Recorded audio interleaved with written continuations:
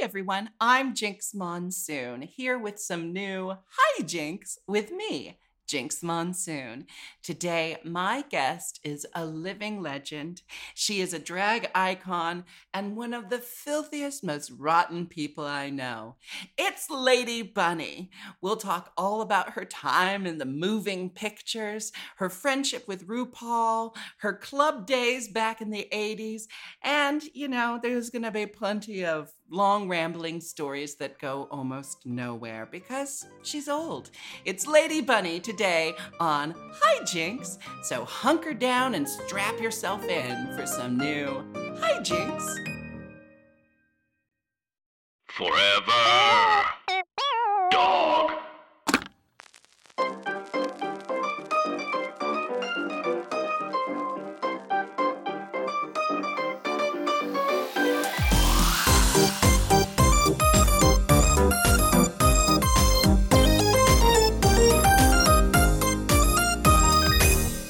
Everyone, I'm Jinx Monsoon, and welcome to Hijinks, a podcast where I, an internationally tolerated drag superstar, get to interview compelling and fascinating people about how they became who they are and why they do what they do. Today, we are joined by drag legend and God herself, Lady Bunny. Hi, Lady Bunny. Hi, Jinx. Lady Bunny, I think you are one of the most quoted drag queens in existence because pretty much every other drag queen starts every conversation by saying, "Hi, girl," in honor of you. Which is so funny to me. You've got it's funny to me because I don't actually speak that. I may have when Bianca was first aware of me, but that's what's so funny about it to me is that I don't really speak like that. Because, when you're young, honey, you want to be a woman. And so you're always like, and now I'm kind of like, well, mama, honey, don't matter whether you are what you are. Nobody wants it at your age. So doesn't matter. That's not true, because I feel like I know for a fact that you still get around plenty. Not post-COVID. I mean, I will say that I walked home from a DJ gig Sunday, and I was in a muumuu barefoot. I'd taken my heels off, and 3 young men wanted it. 1 on foot, 1 on car, and 1 on a bicycle. So that one of them was, but he didn't get none. You see, this is going to be low jinx, listeners. There's high jinx and there's low jinx, tales of the gutter from New York City with Lady Bunny, where you have drag queens in their late 50s barefoot in the street getting worms. So then I could take ivermectin and deworm.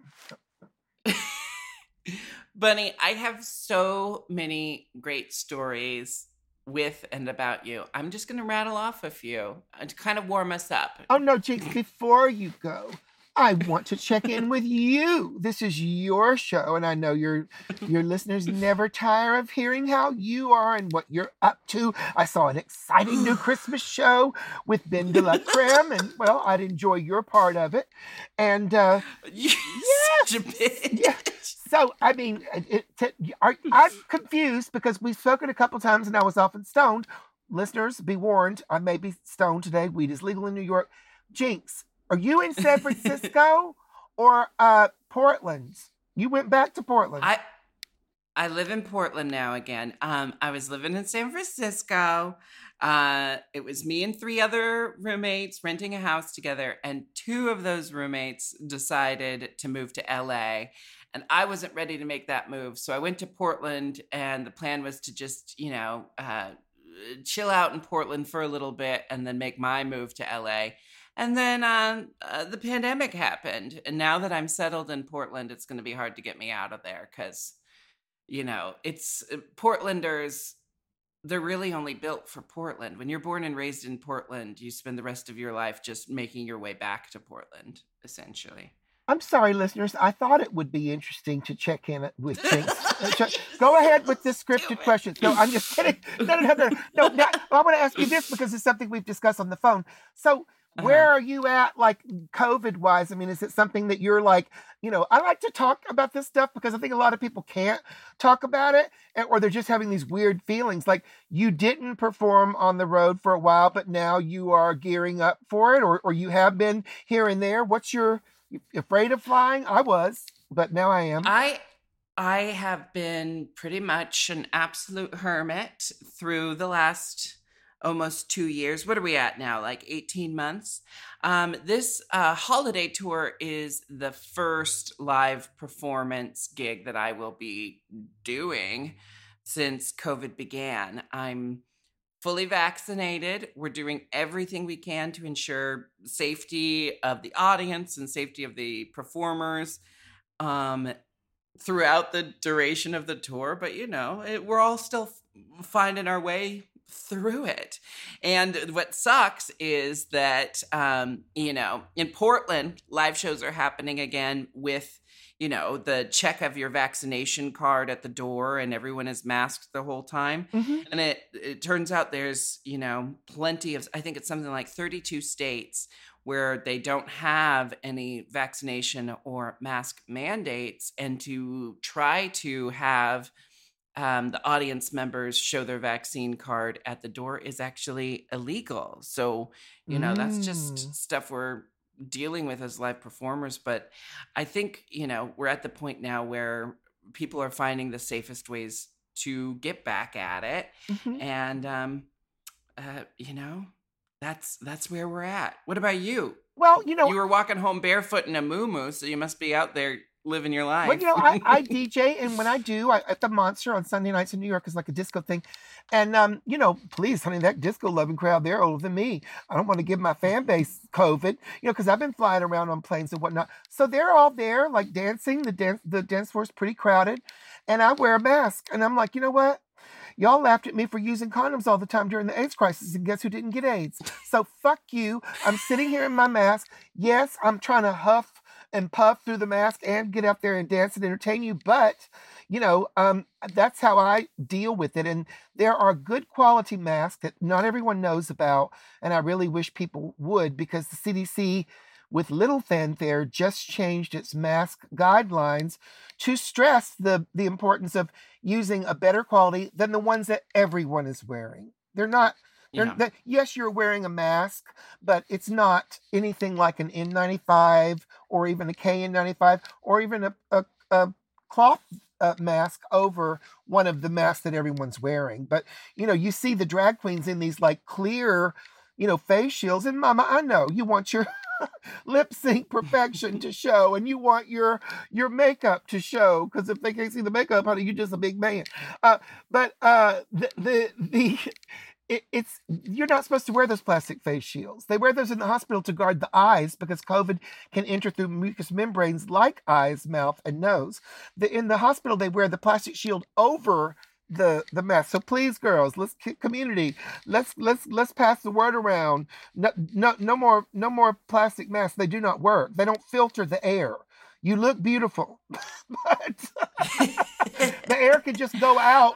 It doesn't have to be filtered. It can go out the bottom. So lots of my friends are seen wearing this, and I'm like, oh, I don't want to be. RuPaul can be the self-help guru, but and I don't usually put myself in that role. But let's get good masks. Look at the CDC updated guidelines, please.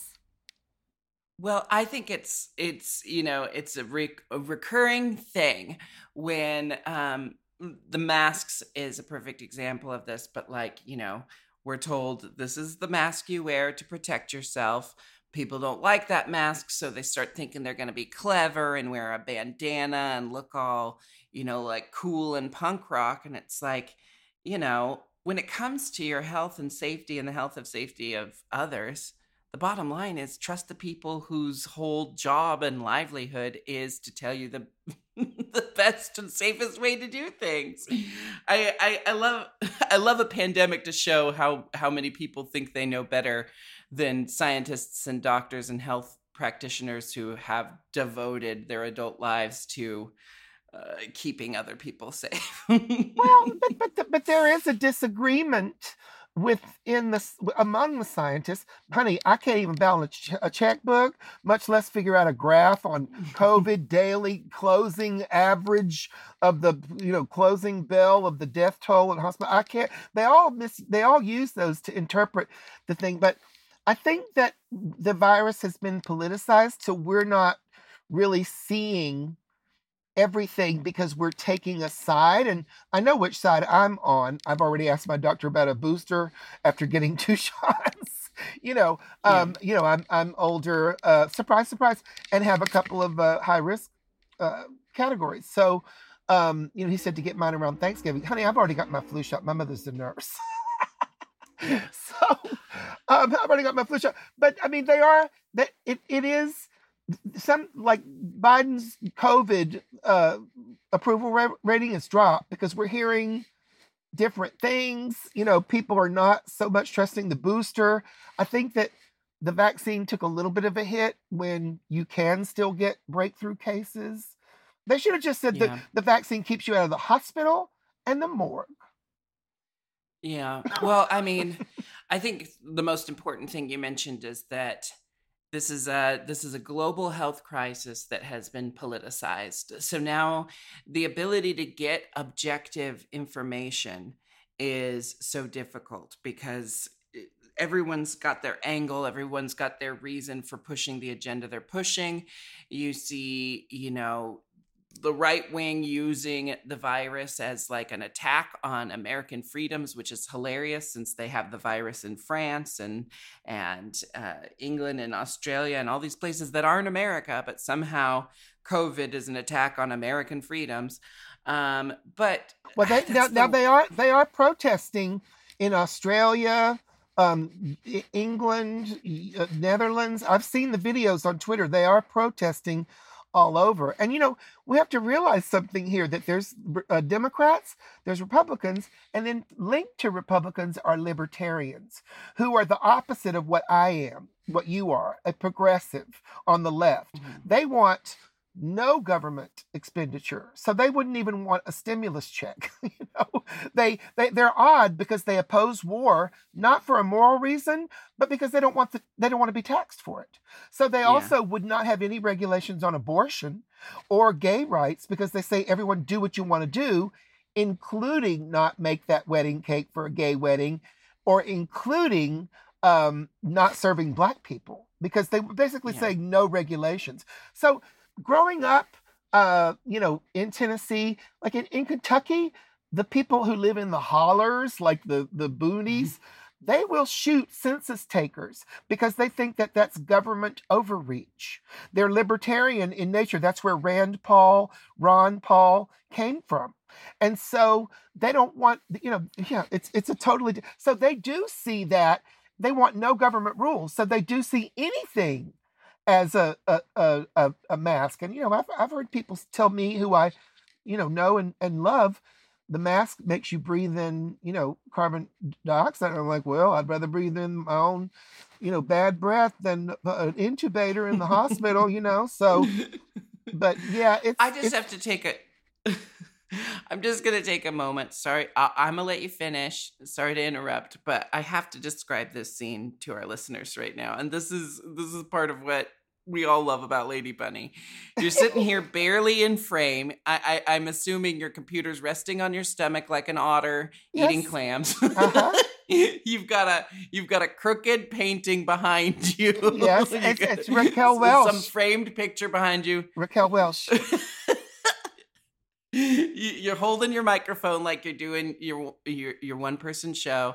Bunny, I put a picture of Raquel Welch to get the guys hot when they come over. Who's gonna stop me? We all know you as a drag legend, but I've known you for years as the person talking to me right now. You are always fiercely opinionated on what's going on in the world. And you actually are someone who does a lot of reading about things and looks into a lot of different angles of things. And then you call me, in the middle of the day, stoned off your ass on space cakes in Amsterdam, and you say, "Hey, girl, Jinx, I'm just stoned, and I wanted to talk to you about what you think about the abortion laws that are being passed right now."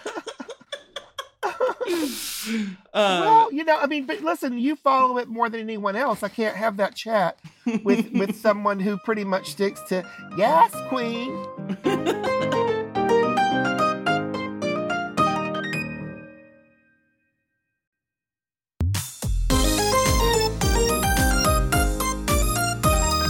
Let's talk a little bit about how you became the Lady Bunny that the world knows and loves. Now, your original drag name was Bunny Hickory Dickory Dock. Can you explain that a little bit? I think it was Lady Bunny Hickory Dickory Dock. Lady Bunny Hickory Dickory Dock. Cougar Mellencamp. I added that because John Cougar, who was a somewhat known, I mean, yeah, he was known, like 80s person, like a singer, like a nice looking singer. He changed his name from John Cougar to his real name, John Mellencamp.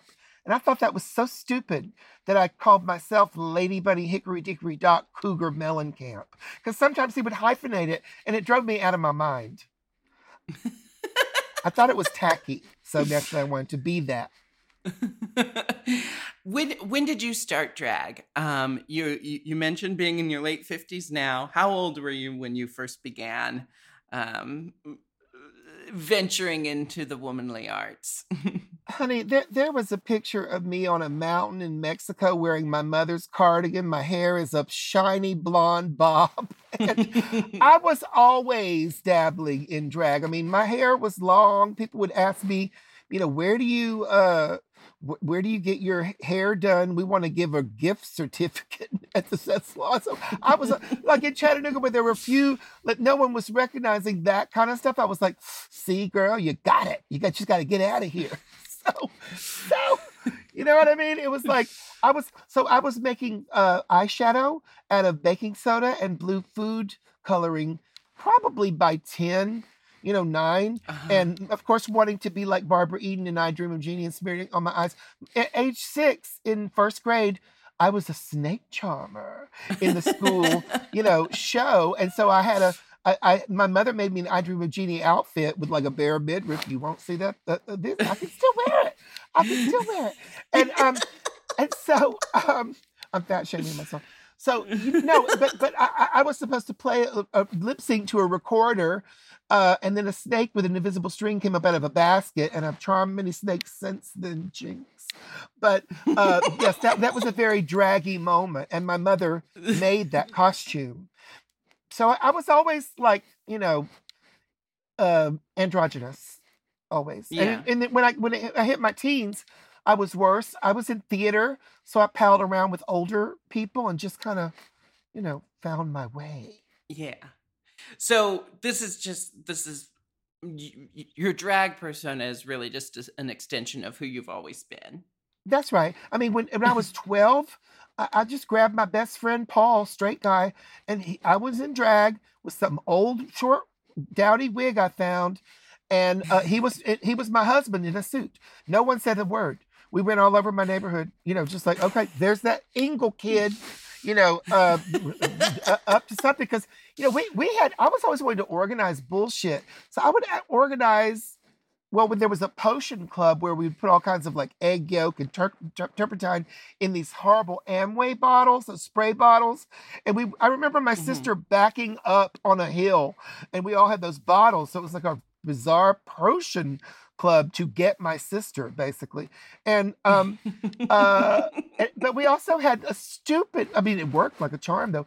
We would go to everyone's house and ask them for their old jewelry. So they would, this was like in the 70s. So they would have some like wild bangles from the 60s and, some drop earrings with jewels, or even like some 50s costume jewelry. And we just sat there and like it was a treasure. All drag queens love sparkles. So we would just sit there and covet it. I don't remember what we said we were going to do with it, like sell it. But we were always doing the Halloween and thing. She still wears that jewelry to this day. And that busted wig. And the busted wig. But she ain't got no husband. And Paul went. Paul went a little crazy. Okay, so the one who wouldn't drag is my husband. Let's put it that way. Yeah. Yeah. Oh, we're just ending it there. You went a little crazy, and that's where we're ending it. That's right. Bunny, you... And he likes you. And he's your fan. That's what I mean. He went crazy, and now he likes you. Okay. That's what I meant. Now, Bunny, you are famously known as one of RuPaul's best friends. RuPaul often refers to you as the funniest person she knows. Your relationship began in the 80s. N'est-ce pas? When you both frequented the Pyramid Club, and one of my other icons, not to imply that you and RuPaul aren't icons to me as well, but Nina Hagen has been a long-running icon of mine, and y'all were at the Pyramid Club together at the height of the 1980s New York club scene. On acid with Sister Dimension. Do you know who that is? Sister Dimension? They hit it off. No. Her and Nina. Sister Dimension is worth Googling. She ran the Pyramid Club, and she had all kinds of characters. She was like a club kid times 10, but older. So, yeah, that night Nina Hagen was there. One time, I was having electrolysis, and Nina Hagen wanted someone to duet with her, and she didn't want to sing the high part of New York, all that kind of stuff. So I went and did it, but I had to have a mask over. So I had like again, I Dream of Jeannie. Nothing is ever updated with me. Coral lipstick, blue eyeshadow, mini dress. That's it. You are known for rubbing elbows with really big celebrities. You were one of the roasters on the dais for the roast of Pam Anderson. Can you tell me a little bit about that? Yes. What's hilarious just for the story of it. I don't think it's hilarious that you were cut out of the TV special, but the TV special of the Pam Anderson roast aired on Comedy Central. And you're sitting there on the dais with everyone else, but your roast lineup never aired on TV. Yeah, I'm guessing it's because it was a different time, and Comedy Central maybe assumed that the drag queen wouldn't appeal to a broad audience. But yet you're sitting there the entire time. I'm sitting there waiting to see Lady Bunny's roast. I'm sure you were one of the best of the evening. How did you feel when they didn't air you on the Pam Anderson roast? Because I'd be furious. Well, honey, you worked with me on a roast, and I thought we were both good, right? We were both good. Yeah. Okay, but listen, you're actually wrong. I was not good at Pamela's roast, and I was filling in. So I had come up with all these jokes, and the whole premise was that I was Pamela's twin sister, and of course, not really looking like, and of course, not really a woman or sister either. So, but there were also really mean jokes about Pam and funny stuff too. But they steered me. They cut those jokes, and they wanted me to make jokes about comedians who had shows on Comedy Central at that time. I knew the material was deadly and weak, but I didn't know enough to say, no, I'm going to stick with my material. And theirs was just dreadful. But no, live, I bombed. I'm glad they didn't include it. It was fun sitting up there with Tommy, and, I love Pam, and met Anna Nicole Smith that night. So, I enjoyed it. And Bea Arthur was there that night as well? Oh, yes. I'd run into her a few times, once at a PETA event in New York at Club USA, and she told me not to smile in photos because this was a very serious matter. And I was like, yeah, whatever, bitch. And I was like, they were grabbing me to pose in these photos with her, and I had just been in the bathroom blowing 2 Turkish cousins. And I'm like, honey, you better believe I'm smiling. I'm really, darling. I don't know what you are or what. Yeah, okay. you care about the cause, but okay, we'll work our own poses, Mama. How did you manage that? You're at a PETA event, and moments before taking photos with B. Arthur. This is why we keep you around, Bunny. This is why you are who you are in the drag community, because I'm sitting here talking to you on a podcast and you just like flippantly drop, yeah, moments before taking photos with B. Arthur, I was blowing Turkish cousins in the bathroom. Like, what is your life? How did it get to this, Bunny? You mean everyone doesn't do that? Listen, there was one time when I co-hosted at Limelight with a ecstasy dealer, a regular party, whatever. And, it was like, so at one point I found myself like a mess on ecstasy. And there were like these two gorgeous Puerto Rican security guards. And I'm like blowing both of them while they say, yeah, suck his dick. I'm like, this is the most amazing thing. So look, I'm not a relationship person. I don't get the men to stick around, and I'm not sure I want them to either. But I will never, ever say, I wish I had blown those Turkish cousins. I wish I had gone in that bathroom with them when my eyes were rolling back on 5 hits of ecstasy, because I did. So, and you know what? Did. Now, I don't always want to do that. I don't want to, so I'm so Not glad always. But no, we were running, honey, that wasn't the Bunny you see now. That wasn't the one who only wears the wedge heels. This is one of the 6-inch heels with the nails on, with the Mr. Pearl corset, with the long wigs, back when wigs were shiny, because not everybody wanted this hideous human hair shit that has no sheen to it. What I'm confused at is your fashion aesthetic has always been those shortcut baby doll dresses. How were you hiding the bruises on your knees all these years? Is it because you love those shiny tights? Hiding them, the right men can see those a mile away. Yeah, it's the first thing they look for. And that's my kind of guy. If you like a bitch with the bruised knees, bring it. A couple of the funny stories I wanted to tell is one time you and I were in Provincetown together having lunch, and we were both out of drag, and someone asked, can I get a photo with the two of you? You said right away, well, yes, of course. And their friend pulls out the phone, and I put my arm around the one guy, and I'm about to put my arm around you, and I turn to my left, and you're already gone. And you were just down the street. I don't know how you moved that fast. I've never seen you move that fast for anything except for extra piece of cake. But you are actually, I don't think there are any photos of you out of drag that anyone could easily find. Oh, no, there are. There are. World of Wonder put like 2 of them in their book without my permission. And you know what? If people want to say, why don't you like to be seen out of drag? Well, first of all, before Drag Race, you didn't talk about seeing drag queens out of drag. No, it's true. And the other thing is, you know what my gender ID is? Don't. in drag, I'm whatever you want me to be. Out of drag, it's a different life.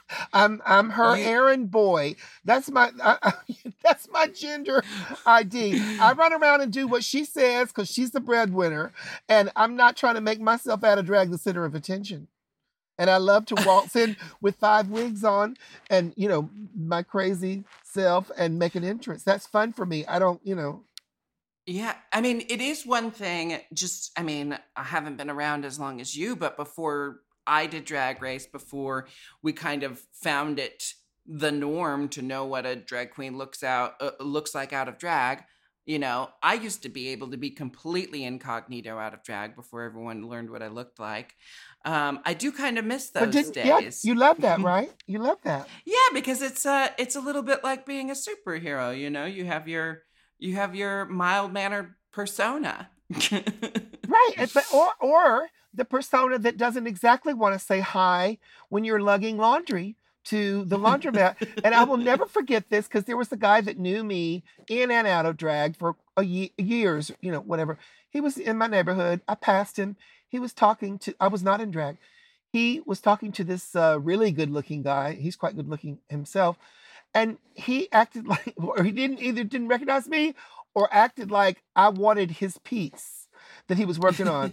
And I'm like I said, they're both good looking. I did not want either one of them though. And I really drew back a nub because I thought they were going to say, Bunny's a bitch if I walked by without acknowledging them or whatever, because at least George knew who I was. So after that, I said, let him call you a bitch. I said, you tried to pretend that I wanted you or was trying to, rake your man. No, mama. No. So now I have the license to be a bitch and just say, I'm not comfortable like that. And I thank everyone that respects me in that. Well, I think that's worth noting. Like, some people might get offended. It's like, oh, you want to meet a drag queen out of drag and you get offended if she doesn't want to take that moment. Well, there are some people who aren't comfortable with their out of drag self being put on display. I mean, there is a reason why certain introverts find themselves in the career of drag, because that persona gives them the ability to be that public person, whereas out of drag, maybe they don't feel that way. So I think, it's drag worth pushes noting drag will push your adrenaline button if you are an introvert. I'm not an introvert, but I mean, I don't have a problem with me out of drag, but it's not what I want to present, Absolutely. And also before Drag Race, there's another thing happening because we get so, as we do with reality TV and bigger competition shows like American Idol or whatever, they want to get into the backstory. And I will never forget someone saying, oh, did you see little David Archuleta on whatever it was, The Voice or American? She said, I hope she wins. She was a friend of mine. So I said, why? Is he the best singer? No, but he had that problem with his parents and blah, blah, blah, blah, blah. I'm like, oh, so you love a singing show and you're rooting for the one that doesn't sing best. You lost me. And so, when I go to see drag, I want to see what the queen is performing when she is in drag and on stage. I have never been to a drag show, although Drag Race will focus on this kind of thing. Please welcome to the stage a phenomenal entertainer, even though she does have a cyst tonight between her legs. She has HIV. She has been in jail, and she's tried to she lost a crown when she was disqualified to another. You know what? I don't want to know any of that stuff. I mean, I want to know what you give it on stage.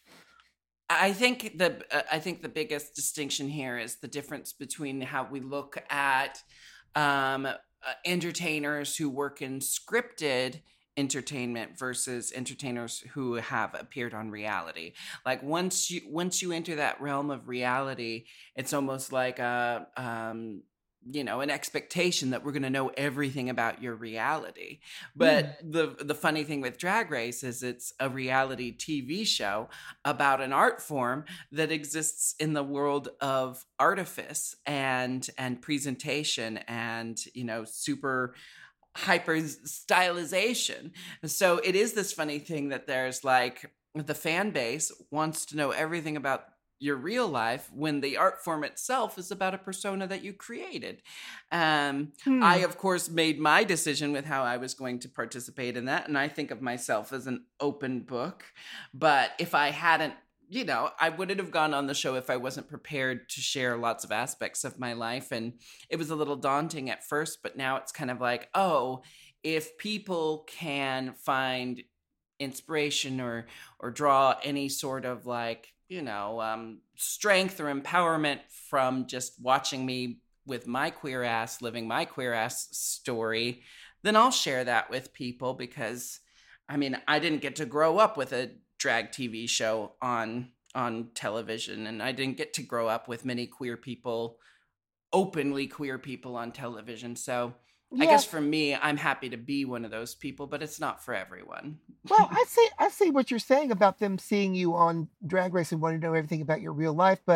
And there's a point, like I was introduced many years ago in England, which always had the best TV, to some Dutch import where they just watched, there was a camera on someone 24 hours, even if they were sleeping, scratching their ass. And I couldn't believe my eyes. This was the epitome of ignorance. And I mean, it's perverse. You know, you are a loser in my mind if you like to see that. I mean, you are.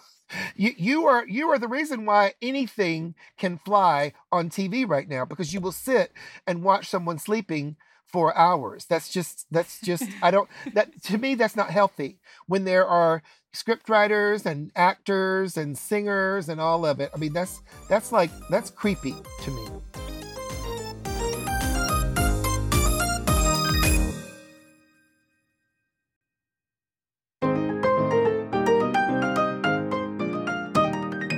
I've told this story, I think, before on this podcast.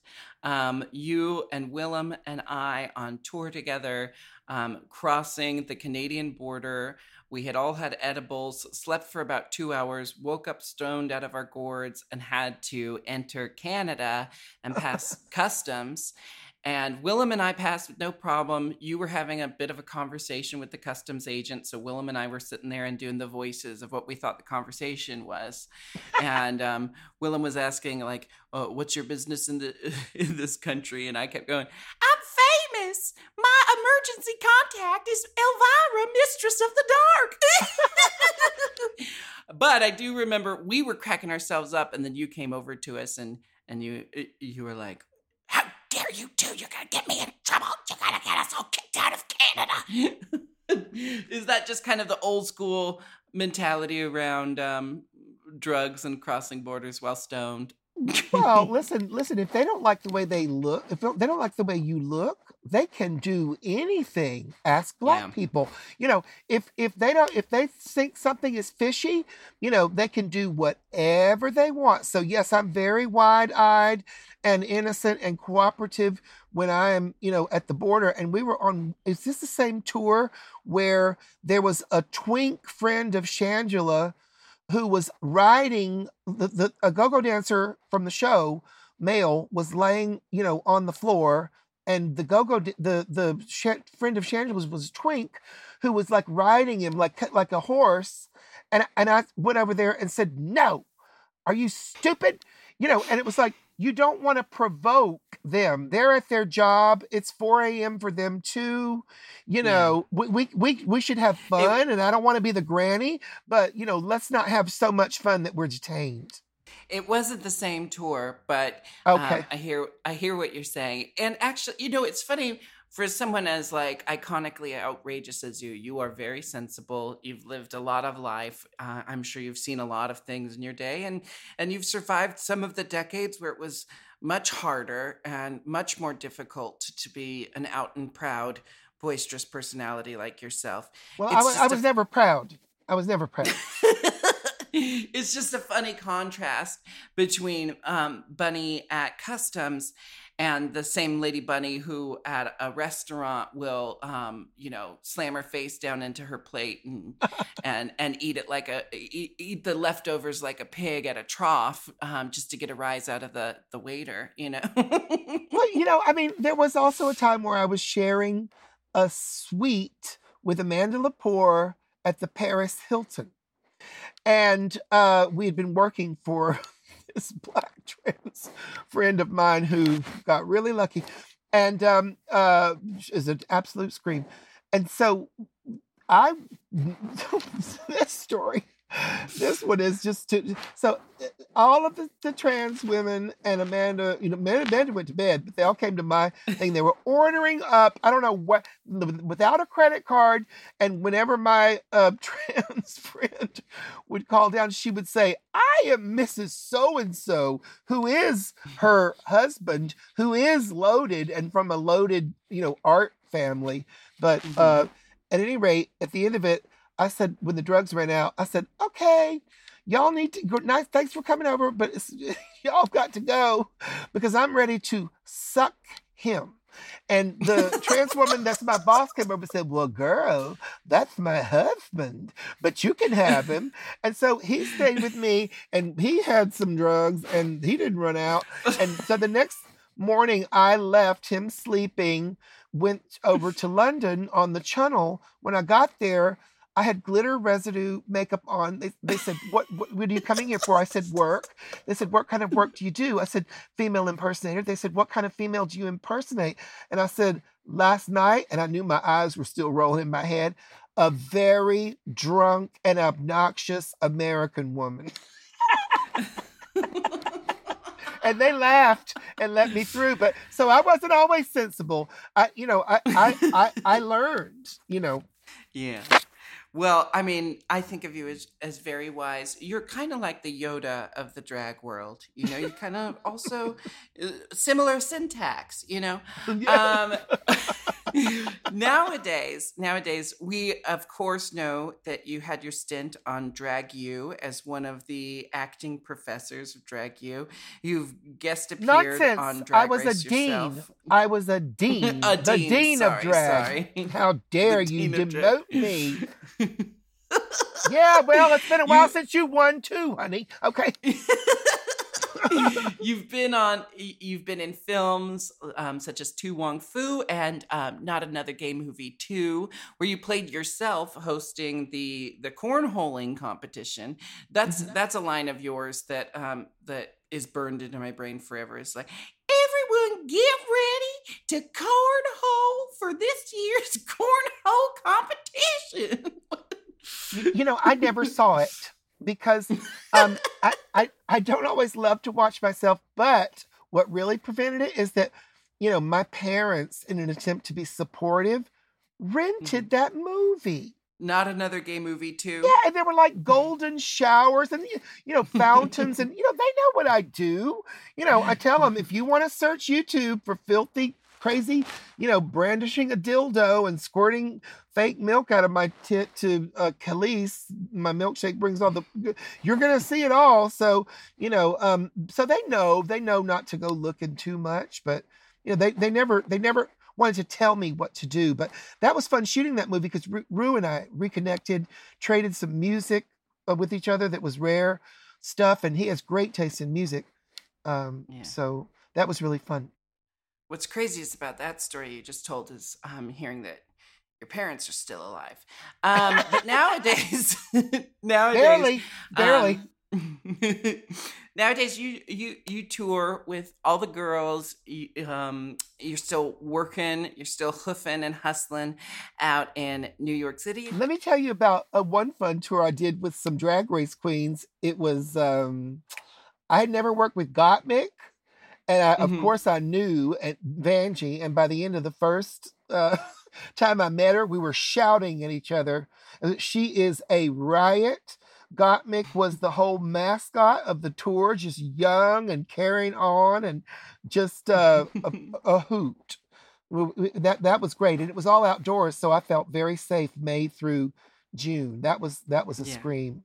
At one point, we were doing the gigs in parking lots. Bless Brandon Boss. This is the drive-in drag tour. Yeah, it was fun. It was a fun group, and I'd never gotten to know Asia O'Hara, and got to meet Candy. That was really fun. But Miss Vanjie is my 100% fool. She is just made. We were howling nonstop over that fool. She's insane. I remember another story from you. I can't remember who it was, but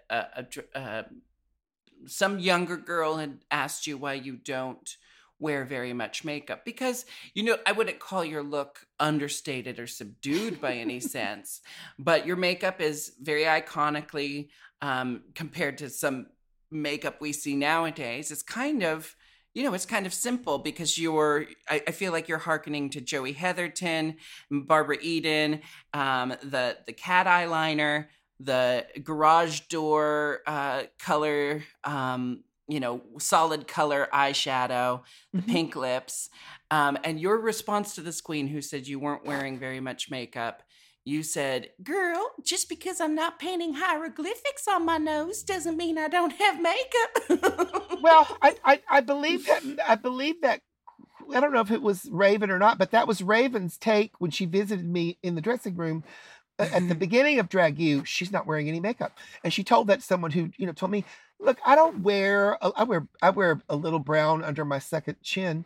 On my second chin, and I do the Carol Channing thing where I lightly dust the tip of my nose with brown, but the contouring, the heavy contouring, so it doesn't. First of all, it doesn't look good unless you can do it well. And I will never be able to do it well because I don't care. Because yes, I could knock off some of my jaw size with the right, contour. But at the end of the day, I do want to decorate myself, but I don't necessarily want to completely change myself. Of course, looking exactly like a woman, the perfect pads. I don't wear any pads. So that's just kind of like it's kind of like a New York thing. It's kind of like a pyramid school, but it's also like I don't see myself as a kabuki as much as I see myself as a crazy retro drag queen woman, Harper Valley PTA reject. I don't see myself as like a. I can look at the, when Kim Chi puts like an eyeball made out of. She glues paper over her eye, then draws a huge eye. I think that's phenomenal, but it's not where I'm at, and I would never be able to do that. Well, I think, for me, the process, the type of makeup you do, the type of costumes and wigs you wear, that's all secondary to the end result. If the end result is accomplishing what you want to accomplish as a drag persona, which I think you always do. I don't know how many people these days get the references to Joey Heatherton and Barbara Eden, but they know they've seen the look that you bring before, and I think you've always been extremely successful with just some pale pink lipstick, a giant wig, some blue eyeshadow, and a muumuu. We all know exactly who Lady Bunny is. We know her story. We get a sense of the woman that she is the moment you hit the stage. I think that's all that matters. I want to warn you. I've lost 25 pounds in 6 weeks, so there will be less of me hitting the stage. Look out, Darien Lake. What can you attribute that weight loss to, Bunny? 8. I'm kidding. I'm too fat to have it. No, COVID. No, just kidding. Meth use. There we go. We finally landed on an acceptable. So look, I did a movie in Boston, outside of Boston, in the woods, and the hotel was in the woods, and there was only a gas station and a Dunkin' Donuts, and the hotel's restaurant was only open for early and late for breakfast and dinner. And often the set didn't have great food, so I actually didn't eat much and exercised a lot. And I was busy on the shoot, so I wasn't thinking about food bored, so that's how I did it. Well, congratulations, Bunny. But you may not notice it because I had gained so much before that. But my doctor was impressed, I will say, Bob's going to hate me for putting her on blast, but I will say, last time I saw Bob, she was bragging about how much weight she had lost on keto, and I'm looking at her, and she looks exactly the same as I remember her. And what I hadn't realized at the time was she had lost a bunch of weight on keto. It was just the weight she had put on that I also hadn't seen. So.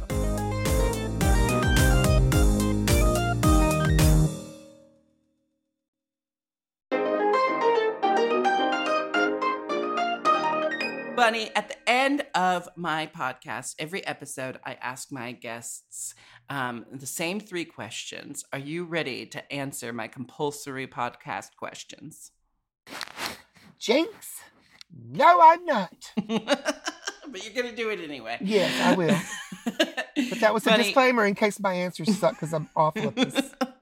You're like, we're awful at everything. Why stop? Oh, Jinx. Bunny, who is your celebrity crush today? She's going to end up saying Vincent Price. Well, do you know his wife? She needs to be Googled. Coral Brown with an E on it. And if you need to see a hot film, see whatchamacallit. Oh fuck, what is the name of that? I can't even remember. Um you see, I'm talking about 1960s movies. Celebrity crush. Well, I mean, I don't really think about celebrities that much because I'm not going to be around the ones that I pick. But I think A-Rod is sexy. I like the father on Blackness. Blackish? Blackish, Is there, yeah. is there a new Blackness, show yeah. called Blackness? Blackness, yeah. I'm really hip. Yeah, I'm really. Anthony Anderson? Or I don't know his name, but I don't think he's cute. He's chubby. The father. He's chubby. The father of the family, not the grandfather. Oh, not the grandfather. The grandfather is that movie star, right? Yeah.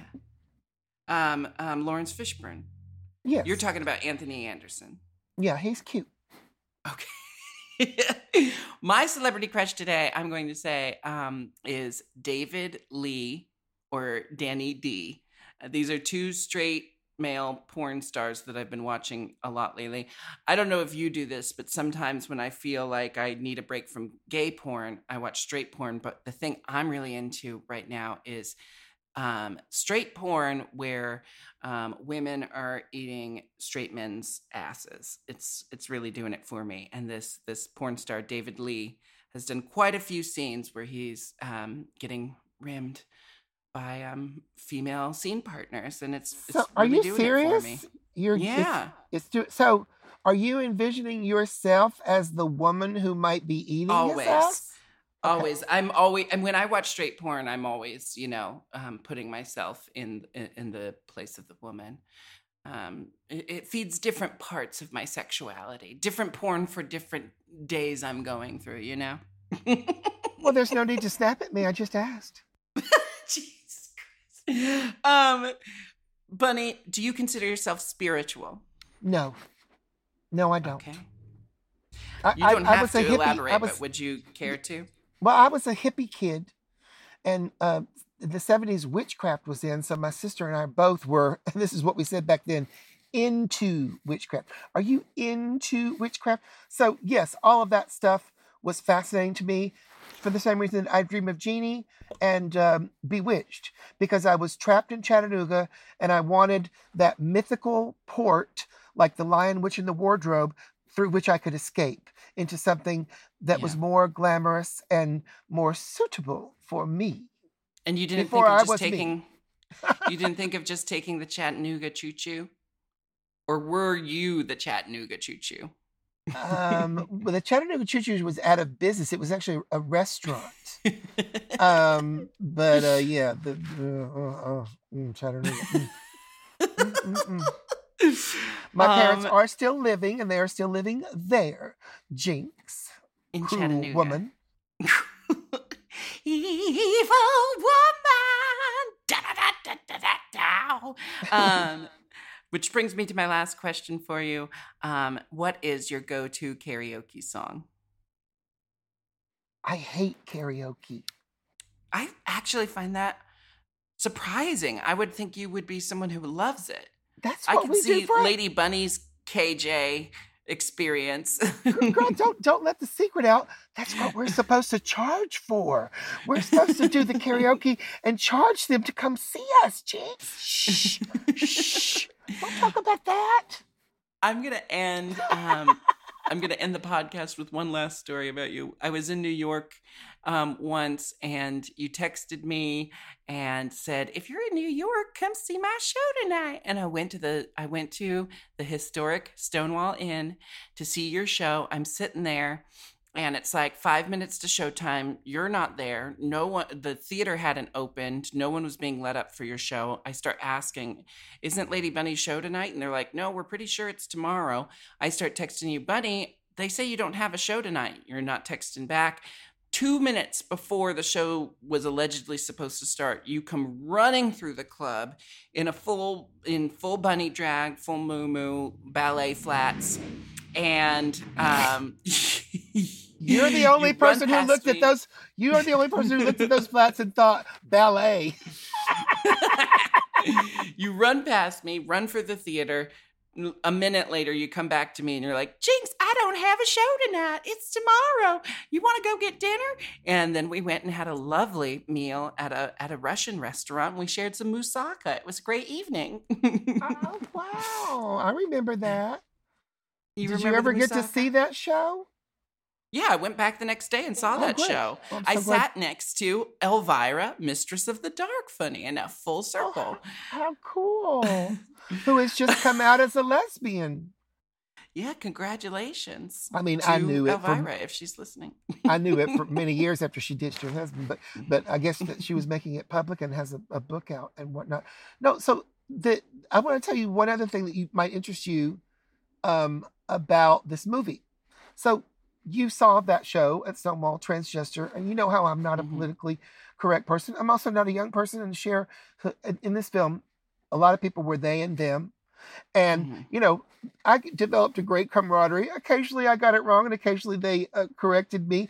And then one time the director said, go spend time with this person because you have scenes with them. So we went and when we didn't get a coffee, we just went for a walk. He said, what are your pronouns? I said, well, you know, she, I guess, but, you know, it's like my age group didn't really worry about that as much as your age group does. And we were kind of thinking, don't get hit, don't get hurt, maybe get some, you know, AIDS medicine, maybe get some, the right to marry, or, you know, housing discrimination, which we still don't have, you know, and so this person was cool with that. And I said, what are your pronouns? And he said, she, they. And so I didn't say, huh? You've got two. I said, how did you arrive at that? And he took me they took me at face value as someone who wanted to understand, because they just gotten through listening to my shit. And so she explained it and said, I just don't feel like a he. Therefore, it's she or they. So I spoke with a trans friend of mine yesterday. We're both, you know, known to, like, you know, make jokes about the pronoun thing, which some people think is sacrilege. She said immediately, I totally understand where she's coming from when she says she, they now.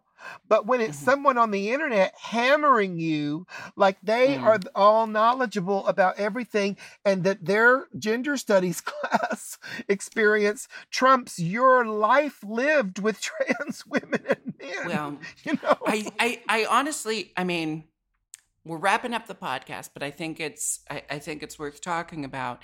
What I think you're touching on is a generational difference derived from survival. You know, I think there's a certain amount to be said, like, you know, you made a joke about your weight loss being attributed to AIDS early in this episode. And I know that that wasn't a joke. It wasn't a joke.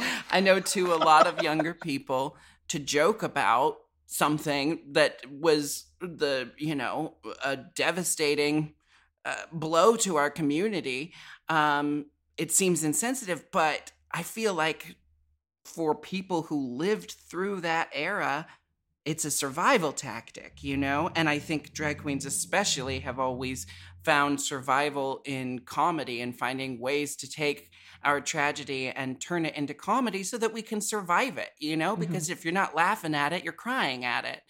Right, and exactly. Gallows humor. It's existed since the beginning of time. And on the conversation of gender, you and I, on the same tour where Willem and I almost got you kicked out of Canada, you and I had a long conversation about gender, about how even though you haven't, like, overtly expressed your gender identity or disclosed aspects of your gender identity beyond who you are as a drag persona, you know, you as a person are inherently femme. You know, you out of drag, it's not like you're running around the world acting like some butch dude or something. Oh, well, they called me ma'am. So I said, wow, I don't even have to transition. I'm not wearing any items of women's clothing except long hair. I don't even pluck my eyebrows. But what I loved about this is that go ahead, finish. I was just going to say, what you said about it then is that, you know, there's a certain amount of your own personal identity where you're like, why should I have to disclose this to everyone? Isn't it enough that I'm just living my truth as the non-male person that you are, you know? Right. And like I say, this trans person who doesn't like to use pronouns either, she said, I get that immediately. So for her too, it was like a breakthrough, moment where it wasn't someone hollering at us, you cis, trash, privilege, you're the representing the patriarchy, because we've never even met them, and you're coming with these, I was forwarding Amanda Lepore's book just to help a friend publicize it, and said that she's the world's most famous transsexual. Someone tried to jump down my throat and say, you can't use that word. I said, excuse me? That's what Amanda billed herself as for at least 15 years. You're now policing the words of trans people and people like me who are trying to sell her book for help her because we're old friends. Well, and what I'm really hearing is that it's related to survival. People of your age, of your ilk, have lived through a lot that the young people who are, out there advocating for our rights and freedoms have to take into consideration that it wasn't always safe to do that. And it wasn't always safe to be outspoken about your truth and your identity. And that maybe certain people of a certain age have certain survival tactics that they live by because that was the only way to get through. That was the only way to be here today. So I think as much as, I consider myself a mindful, conscious person. I am an advocate and an activist. And I also, know a lot of people who have lived a lot of life and have been through a hell of a lot. And I am not one to question their survival tactics and the coping mechanisms that they used to make it through some of the darker times in our history as queer people. So I felt it was worth noting all of that. I did too. That was well said. I absolutely adore you, Bunny. You are a living legend. For how much longer, no one knows. But, Bunny, do you have anything to promote? We talked about your podcast, Ebony and Irony, with my sister Monet Exchange. Do you have any other projects you're working on right now you want everyone to hear about? Well, for those who know electronic dance music, S Express Mark Moore has released a single, not even a single, it's just like a free download, but it's a song we wrote together with the DJ Tasty Tim from London called Sneakin', and I think you might share a little bit of it or share the link to it. Ain't nobody making no money off of it, but it's it's a free download, but check it out. It's kind of Halloween-y. Is that you making the background noise? He treats me right. Too bad my baby ain't at home tonight. I'm oh so lonely, and one thing ain't clear. Why take a business trip when he's got business right here? I know I oughtn't to be feeling this way, but that cat's gone, and this mouse wants to play. I've got an itch that needs a good scratch, so I'm a night owl on the prowl, and baby I'm out to catch. That's why I'm sneaking, looking alive. Round every corner, you'll find me creeping. Yes, I love it, Bunny. And kudos to you for working the word oughtn't into I know, right?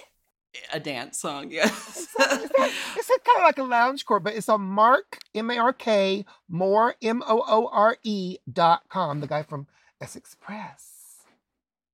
Perfect. Free. Well, Bunny, I want to thank you so much for being my guest today. Thank you for having me. This was fun.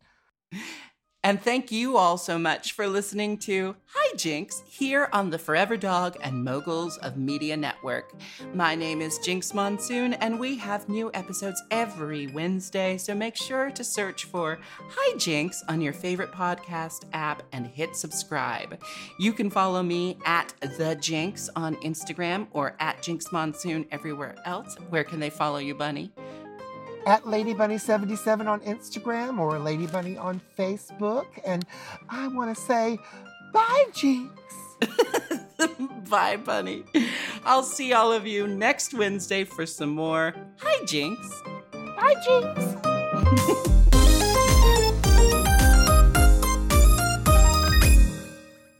Forever Dog. To listen to Hijinks ad-free and one day early, sign up for Forever Dog Plus at foreverdogpodcasts.com/plus. Make sure to follow at Forever Dog Team and at Mom Podcasts on social, and rate and review Hijinks 5 stars on Apple Podcasts, Spotify, Stitcher, or wherever you get your podcasts. Hijinks is produced by Forever Dog and Moguls of Media, aka Mom, hosted by me, Jinx Monsoon, produced by Big Dipper, editing and sound design by Will Pitts, executive produced by Willem Belli, Alaska Thunderfuck, Brett Boehm, Joe Cilio, and Alex Ramsey.